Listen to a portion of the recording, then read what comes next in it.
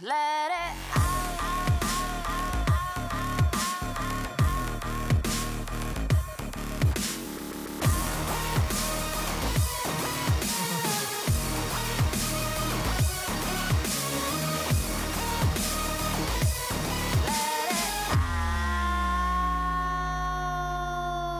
All right, so this is the final week in the series called Soul Detox, based on my new book by that very name, Soul Detox, Clean Living in a Contaminated World. The title of today's message is The Seduced Soul. And what I want to say as we get into this message is I want to just stop for a moment and tell you that sometimes the messages that we need to hear the most are the most difficult for us to recognize personally. And I think this is going to be one of those messages, which quite honestly, it's a message that's going to be easy to do what I call just to shake off, to brush off, to say, okay, yeah, that was good and everything, now let's go on with our lives. And what I want to do is just tell you, and even more so, just really beg you to ask God if there's something significant that He wants to show you, that your hearts would be open to hear it. And so I just even want to pray, because I really believe this is a weighty and important message, and I hope that you don't just brush it off and go on. Is that fair enough? Okay, so God, I pray today that your Spirit would have free reign in our hearts. God, for those who know you, I pray that we would be open to your loving conviction to draw us even closer to you. And God, for those that don't yet know you personally, God, I pray that this message would rock their souls in a way that would create a divine hunger for you, the only one that truly satisfies our soul. So God, we ask you to do a work in us today. We pray in the name of Jesus. And everybody who agreed said, amen. Okay, amen. Just remember you said amen. So let's do this, all right? Some people have been saying, hey, where do Buki stories? Okay.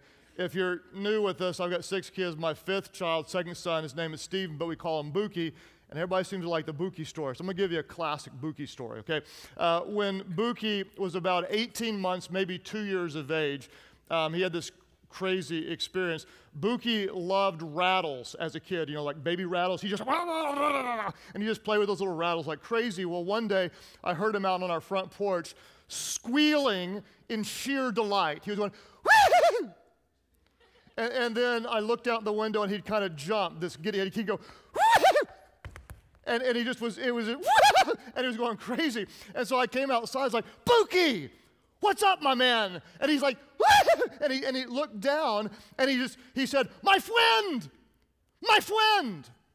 Well, when I looked down at his friend, the thing that was bringing him such delight, it was actually a living rattlesnake right there on my front porch, and evidently he was overwhelmed with the wiggling and the rattle on the end of this venomous snake's tail. And so I kind of panicked and dove on him and did a power roll and took Buki away and prayed for wisdom from on high as to what to do with a rattlesnake on my front porch. And it was so interesting to me how my little child was seduced into loving something that was ultimately very, very dangerous to him. And that's what I want to talk about today, the reality that so many of us are seduced into settling for and even pursuing things that are dangerous to us. And I want to talk about the sin of idolatry. Now, why is this so important? If you missed the last few weeks, kind of our key thought is this. Those of you that know it, hey, let's just say it aloud. We are not a what, everybody? We've learned that we are not a body with a soul, but instead, what are we? We are actually a soul with a body. And that may take a minute to sink in, but it's rather important. Whenever we die, our bodies die, but technically we don't die, we continue to live. We're actually not a body. Our body is a house for who we are.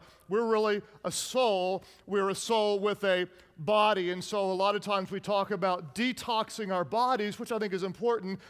In this time, we're talking about having a soul detox. And I want to talk about detoxing from those idols that seduce us so subtly. Scripture says this, the very first of the 10 commandments, Exodus 20, verse 3 and 4, the very first one God listed is, you shall have no other gods before me.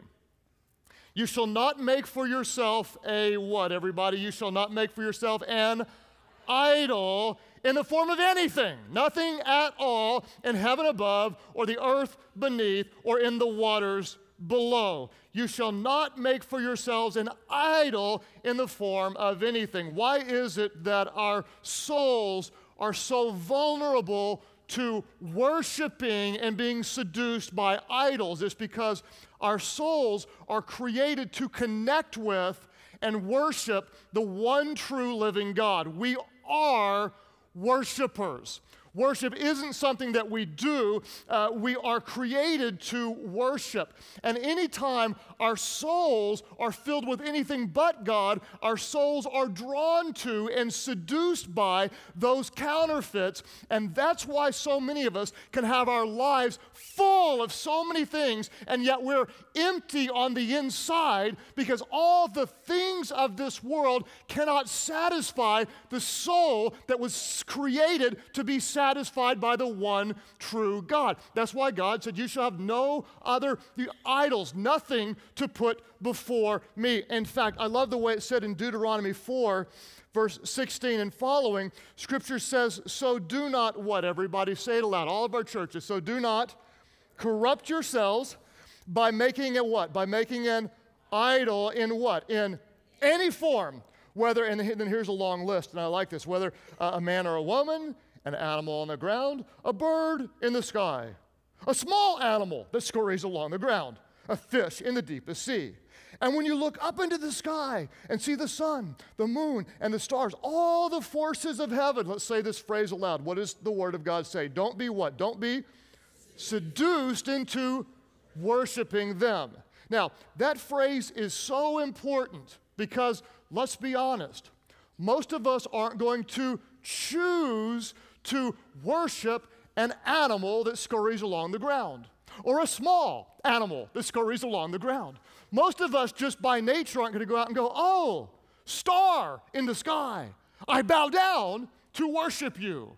We're actually seduced into worshiping something that is not the one true God. Because let's be honest, I mean, when I look at the idolatry of the Old Testament, it looks rather pathetically stupid to me. I think, okay, they were dumb enough to worship a golden calf. How dumb is that? Hey, none of us are going to worship a golden calf or some kind of a pole or a little figurine. Or the stars, and we would never worship that. That's just irrelevant in our world today. We don't battle with the sin of idolatry, and the reason we don't recognize it is because we're seduced into it, and we cannot even see our idolatry in the mirror. We've been seduced into worshiping a counterfeit. Let me give you an example, and hopefully this will make some sense. I had a friend that went to a remote village in India where they had none of the luxuries we have, and he met this lady who was actually sacrificing chickens to some god on this altar. And she's like, this is her, and it's, she's raising the chickens just as sacrificed. And he's like, wow, I've read about this. I've, heard about this. And now that is the real thing. I mean, there is idolatry at its most obvious place as she's worshiping these chickens to sacrifice them. And he got into a conversation with her and found out she had actually visited my country, the United States. And he said, hey, how'd you like it there? What was it like? And she said, oh, I hated it with all my heart. It was the most disgusting place I've ever been. I will never go back to your country ever again. And he said, what was wrong with it? What did you not like about it? She said, it is the most idolatrous nation on the planet. She said, you all worship your stupid idols. And he said, no, wait. Okay. dead chicken, altar, blood, sacrifice. We're not idolatry. She said, what do you mean by that? She said, oh, you have so much idolatry everywhere. She said, for one thing, you all worship your stomachs. He said, what do you mean? She goes, well, let's just be honest. Most of you are overweight. Why? Because food is your God. You talk about it. You dream about it. You're consumed by it. You've got mega stores with aisles and aisles of food to make you fat. Every corner has multiple restaurants all over, and all you do is eat the things that make you fat. Idolatry. She said, and your whole, sports thing, she said, is pathetic. How you got multi-million-dollar facilities, and then you fat people dress up in someone else's uniforms and paint your faces and go and cheer as if you could really catch a ball. It's idolatry. And then she said, in your homes, you have your little altar of worship. He said, what do you mean? She said, you take this thing and put it on the wall and you plug it in, and then you put all your chairs around that television, and you align your whole house, and your family gathers together, and you just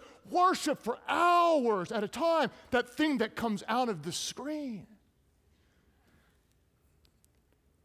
And my friend, and I'm struck even by the irony of the story, that she couldn't see her idolatry, and so often we can't see ours.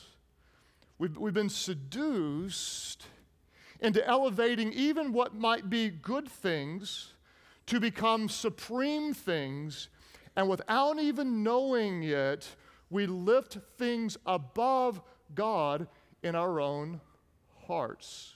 We've got a seduced soul. Now, Jesus asked this question. He said, you want everything? You want to go get all these things? He said, what good is it for a man to gain the whole world and yet what? And yet forfeit his soul. It's time for a little soul detox. Now, what we're going to talk about is some fairly weighty stuff, and I want to really kind of go slow and pray. I'm just praying like crazy that the Spirit of God would do something inside of all of us. And let's talk about how do we dethrone the false idols of our soul. How do we dethrone those things that have seduced our souls? The first and most obvious things we need to do is we need to learn to identify the idols of our souls. What is it that we have elevated to a supreme place and something that really ranks higher than the one true God in our life? Psalm 24, verse 3 and 4 asks the question, who may ascend to the hill of the Lord? In other words, who can be in his presence? Who may stand in his holy place? Well, the answer is he who has clean hands and a pure heart, and one who does not what? Everybody, let's say this phrase aloud. One who does not lift up his soul to an idol. One who doesn't lift up his soul to an idol. Now, here's the challenge. What we're going to talk about is very easy to justify and rationalize and bring all sorts of excuses as to why some things aren't idols. And the reality is we can have some interest and some hobbies that are not idols, but I'm guessing in almost all of our lives there are these things that have become so important, they're actually very, very dangerous to our souls, and we don't even realize it. So what I want to do is give you three different kind of things you can look at to see, am I idolizing something? And what I would do is I would encourage you to look at how you spend your time, how you spend your money, and what you talk about, your conversation. How do you spend your time? How do you spend your money? And what do you talk about, your conversation? And if you find that the vast majority of your time is always kind of focused on the same thing, or if you look at your bank account and you realize, man, I'm spending a lot of money in a certain direction, and none of it or very little goes to God or to helping people, but it's all going toward this thing. Or if you find yourself in conversation with people and the conversation always drifts in one way to your favorite hobby or this, and because if God's really important to you, let's be honest, your conversation will drift to God. Your conversation always drifts to what is most important to you. And if it's always drifting away from God to something else, that may be worth paying attention to. Now, I don't know what it might be for you. It could be, I think for some people, we literally are seduced into almost worshiping our homes that we live in. And there's nothing wrong with having a nice home, but for some, I mean, it's all about the home. I mean, it's like this obsessive research and find the perfect this or that or whatever. And it's that we're the yard of the month all day long, baby, and proud of it. It's, you know, you're coming over to my house and it's the smell, the look, and everything's there, and we're consumed with our homes. For some, it's their image, man. I'm talking about it's the tan, it's the look, it's the hair, it's the perfect little piercing here, it's the shoes and the purse and the da da da da, you know, and the da da da, and you know, and on and on and on. And it's all about what do you think of the way I look? For some,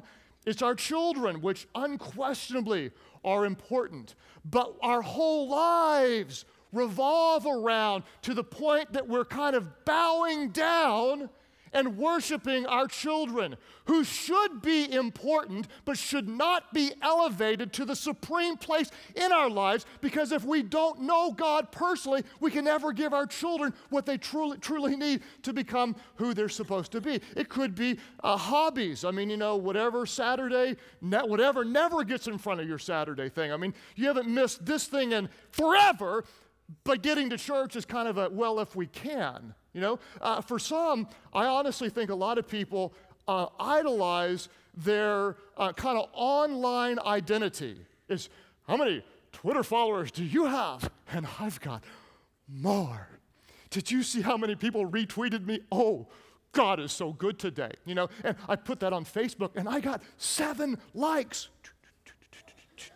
You know, and I mean, there are some of you, and I don't want to be rude, but, you know, if this is your most common posture, the thing you do with your body most,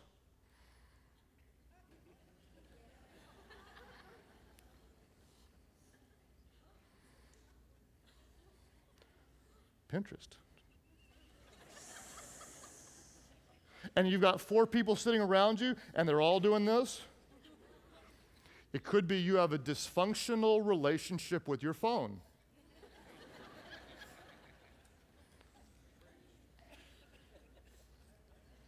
Right? It's an idol. It's something that is so important. And it could be any number of things. I mean, it could be, you know, our pursuit of success in a career. It could be our pursuit of wealth. It could go on and on. And what I want to do is ask you to look and be really, really honest. In fact, I'm going to ask you to talk about this beyond our time together with your mentor, with your close friends, with your family, with your life group, and really talk about what is or what am I putting ahead of God. Name your idols. Just be real transparent with you. A couple things that I idolized for too much of my life. One was I idolized the opinions of other people. I wanted everybody to like me. When I went into ministry early on, I was like, hey, am I a good pastor? Am I a good pastor? I mean, did I do good? Did you like that story? You know, am I doing a good job? Do you like me? Well, God has since beat that out of me with all of you, and I realized not everybody's going to like me. In fact, if 33% of the people like me, that's probably a pretty high approval rating. And I've also recognized for me to fulfill my calling, everybody cannot like me, and I'm not called to live for the approval of people, but instead for the approval of God, and I had to dethrone that idol in order to do what God called me to do. Another idol for me was the false god of security. Okay, I wanted to have no debt and then enough money saved up to feel secure. You know, if I've got no debt and $1,000 in the bank or whatever, and I recognize that I can't have enough paid off and enough in the bank to feel secure because I'm putting my heart in something that cannot satisfy. God has to be my security, not my financial position. And I realize that is idolatry to me. And what I want to do, and the reason I ask you to pray, is to really take a very humble and sincere stance before God and say, God, what is it? Where have I been seduced in my soul and I don't even see it? Once you identify this could be an idol, I've been seduced in my soul, Scripture teaches us, number 2, to tear down our idols. And what we're going to watch is God doesn't ask us to manage our idols, but to tear them down. He never says tolerate them. He's going to show us to obliterate them. I mean, we're talking get rid of anything that is more important to you than the one true God. And that's what God told Gideon in Judges chapter 6, verse 25, when the people were worshiping all these false gods and bowing down to the idols. God says, tear down your father's altar to Baal, the false god, and cut down the Asherah pole beside it. And there's a sense of righteous anger. It's like, rah! And he goes, and he massively rips these things down and says, I'm not going to let anything stand between us and God. And there's this real sense of a divine calling. I'm not going to tolerate it anymore. And you have to get that stance, because if you just try to manage it, it will continue to seduce your soul. I had a conversation years ago with a guy who was kind of bragging on his financial blessings. He was saying, God has blessed me, and he was throwing out numbers and all this stuff, and God has blessed me with all this money. I was like, man, I bet you just feel a real weight of responsibility to steward that and to give, don't you? And he said, no, I'm not into giving. No, wait. Back up the tape. You said, God blessed you with a lot of money, and you're not into giving. He said, no. I said, you don't tithe? He said, no. I said, you don't give offerings? He said, no. He said, I don't. I said, why not? He said, because I love money. I go, am I hearing this? I said, explain that to me. He goes, I love it. I love the way it makes me feel. I love what I can buy. He said, I love money. I said, okay. You said God gave you all this money? Yes. Do you know what God's word says about the love of money? He said, yes. I said, what are your thoughts on that? He said, I don't care. I just love money. And as shocked as I was by that conversation, my greatest fear is that that's what a lot of you are going to do today as we talk about this. You're just going to say, hey, that's my thing, and I don't really care. I just love it. It could be, your kids' sports. Let's go for it, baby. It's all about you idolize your kids' sports activities. And let's be honest, you got to have your 3-year-old on the traveling polo team, or he might not make the 2032 Olympics. Let's just be honest. But you're all up into it, and your lives revolve around it. And the message you send your kids is that is more important than your relationship with God. But I don't care, because we're all about little Johnny's polo. Or for some, it's the career.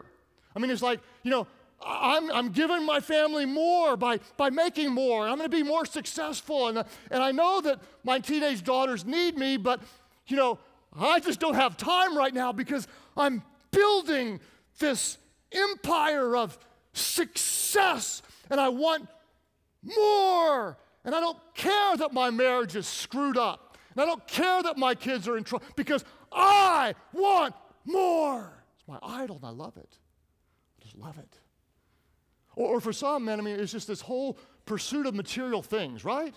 Just look at our nation that can't live on what they make, but have to borrow more. Why? Because I want more. It's going to make me happy. The car, the house, the trip, the shoes, the purse, the boat. If I don't care that I'm in debt. I want more. And what we don't understand is we've been seduced, you see, into worshiping a counterfeit, something that never satisfies. And so we wonder why our lives are so full and our souls are so empty. That's why when Jesus came across a guy who idolized his money and things, this is what Jesus said to him. Mark 10:21. Jesus looked at this guy and loved him. Do you understand? God loves us. When he asks us to tear down our idols, it's not because he doesn't want us to enjoy life or have nice things. He doesn't want things to have us. Jesus talked to the guy. The guy said, what must I do to inherit eternal life? Jesus said, follow the commands. He said, I've done all that. But Jesus knew He loved his things more. He looked at him and loved him and said, one thing you lack. Go sell everything you have and give it to the poor, and you'll have treasure in heaven. Then come follow me. Jesus loved him. He loved him enough to tell him, you're settling for a counterfeit. Your soul has been seduced. Well, if you read on in the story, the guy was basically like the guy I told you about earlier, said, I love my money. Scripture says he went away sad because he had great wealth. He loved his idol, and he didn't care. He was seduced into settling for a counterfeit. He was seduced. Now, I've heard people say, well, Jesus never really meant for you to sell everything. I mean, Jesus would never ask us to do that today. And I believe with all my heart, Jesus wouldn't ask you to do that unless it was an idol to you. And then he's going to ask us to tear down anything in our hearts and lives that are more important to us than him. And I don't know what that looks like for you, to tear it down. I don't know. I'll give you an example of what I did when I was a brand new Christian and I realized there was something more important to me than God. I was radically forgiven, completely transformed, but I still had the residue of my past life, and I, for years, was consumed with kind of my dating life, and I always had a girlfriend and usually one or two spares, just in case, I got dumped or something didn't work out, and that was, my identity was wrapped up in that, and I came to realize that is more important to me than God, and so for almost 2 years, I stopped dating in order to put God in the most important place. And I'm not telling you, hey, go stop dating. No, I'm not telling you that. I'm telling you that's what I had to do to dethrone those idols. And I've talked to so many people who've done amazing things, radical things. People who were obsessed with their online personality, deleted their Twitter account and their Facebook page because it was just all-consuming and said, I'm not going to have it. One family realized they weren't going to church because they were always at the games with their season tickets and at their lake house. So they sold their tickets and their lake house and said, we're not going to let something be more important to us than God. I know two families that realized they were in front of the television all the time, and so they didn't get rid of cable or satellite. They got rid of their televisions and said, we're going to have a family, and we're not going to be consumed by this box. I know one guy who was very successful in his business, but was failing as a dad, and left his business to go be a basketball coach for 6th grade kids so he could have time raising his kids because he realized he only had one chance. So I don't know what it would mean for you, but if there is something that is more important in your soul than the one true God, tear the thing down. Tear the thing down. And then what do? Well, now there's space in your soul. Well, the next thing we do is we fill our souls with God. And let me give you 3 verses. I want you guys to help me out with these verses, if you will.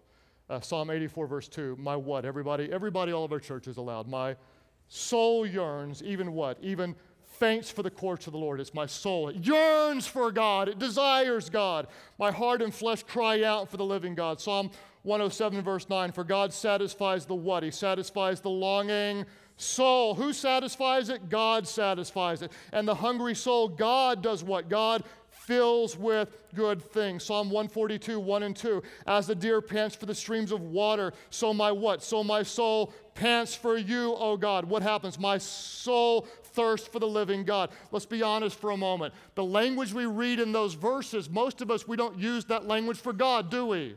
Most people don't say, my soul yearns for God, faints for God, hungers for God. When do we use that language? We often use it for the things of the world. My soul longs for more things, faints for more things, needs more things. I crave more of what this world has to offer. If we're not using this language for our God, our soul has been poisoned by false idols. Our soul should cry out for the living God because He is the one who satisfies. Think of it this way. Max Lucado told a story, and I'll tell it my way because Max is a great guy, but his story was a bit dry for my taste. Once upon a time, there was a fish in the ocean. Someone put the fish on the sand, and the fish didn't look happy. So they gave a fish a nice fish house and a big wad of cash and asked the question, is the fish happy now? What do you think? Answer, no. Because what's the fish going to be doing? The fish is going to be doing this thing with his little gill going, right? Right? So they said, well, the fish isn't happy.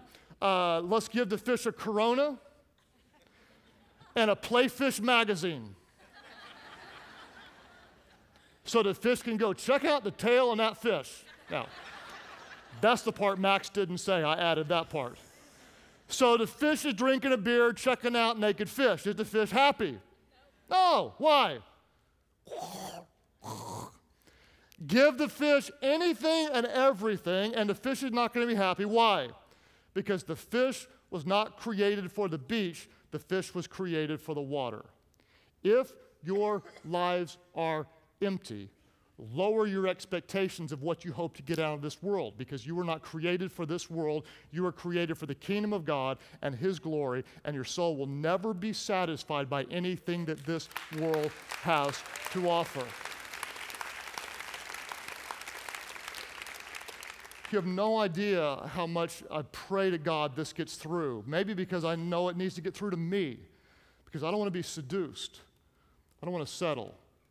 I don't want to settle for anything less than God's best. In fact, some music's going to play in just a moment, and I'm going to give you a chance to let your soul detox, to be honest and to look with integrity at anything that you might be elevating to the supreme place before God.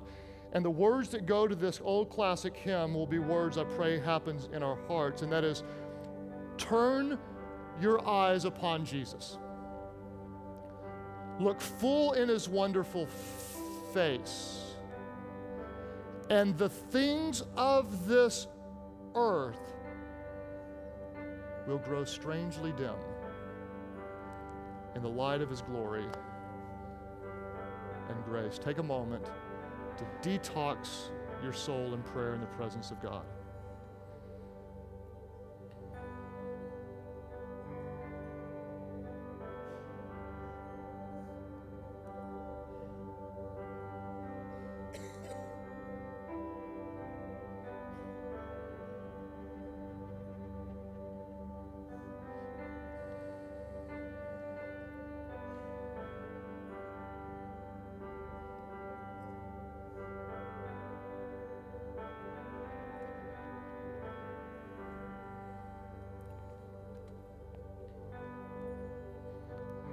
Now, Father, I pray that in your presence, the power of your Holy Spirit would pierce our hearts with truth, and God, that we would be transformed.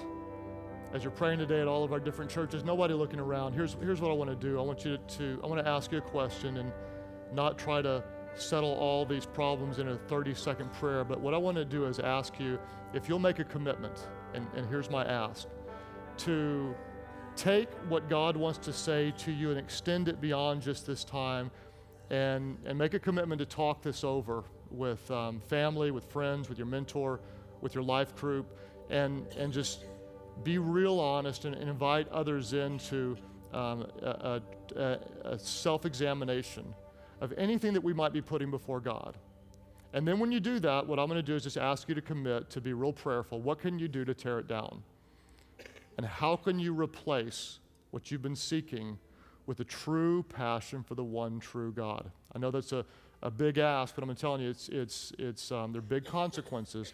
All of our churches, those of you who say, yeah, I will, I'll take this seriously, and I'll move beyond just this time together, and I'll talk it over with those I love, and prayerfully and seriously take it before God and do what God leads me to do. Would you lift up your hands right now if you'll make that commitment? God, I thank you so much for those who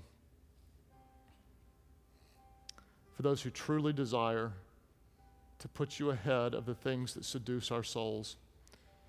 And God, for those who aren't there yet, I pray, God, that the emptiness of the things of this world would overwhelm them so that they would truly know the beauty of you filling our soul with the good things, God.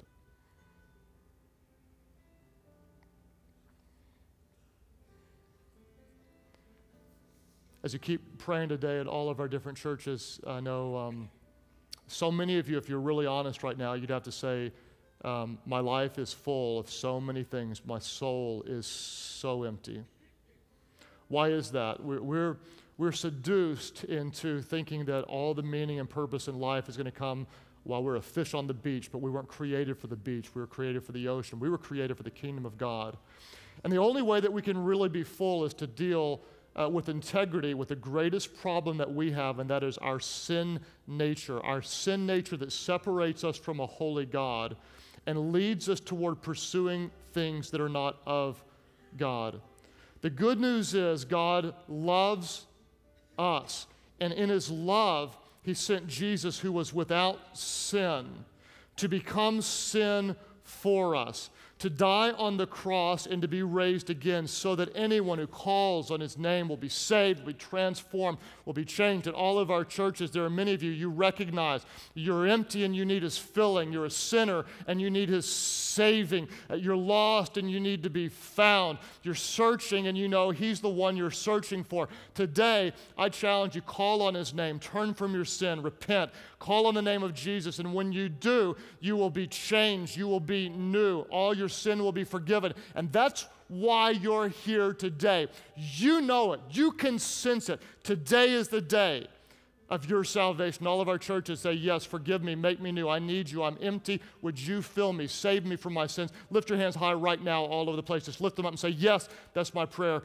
Up here and up here, God bless you guys. And over here, both of you here together, praise God for you. Over here, both of you on this section, right back here toward the back, God bless you guys. Up here, somebody ought to cheer. Both of you right over here saying, yes, God bless you guys. And over here as well, Church Online, you click right below me, right back over here in this section. Others today say, yes, me too. Jesus, I call on you. Would you all pray aloud with those around you? Pray, Heavenly Father, forgive me of my sins. Make me new. I believe Jesus died for me and he rose so I could live for you. Fill me with your Spirit so I could serve you with the rest of my life. Thank you for new life. I give you mine. In Jesus' name I pray. Somebody cheer and worship the one true God who makes things new through Jesus Christ.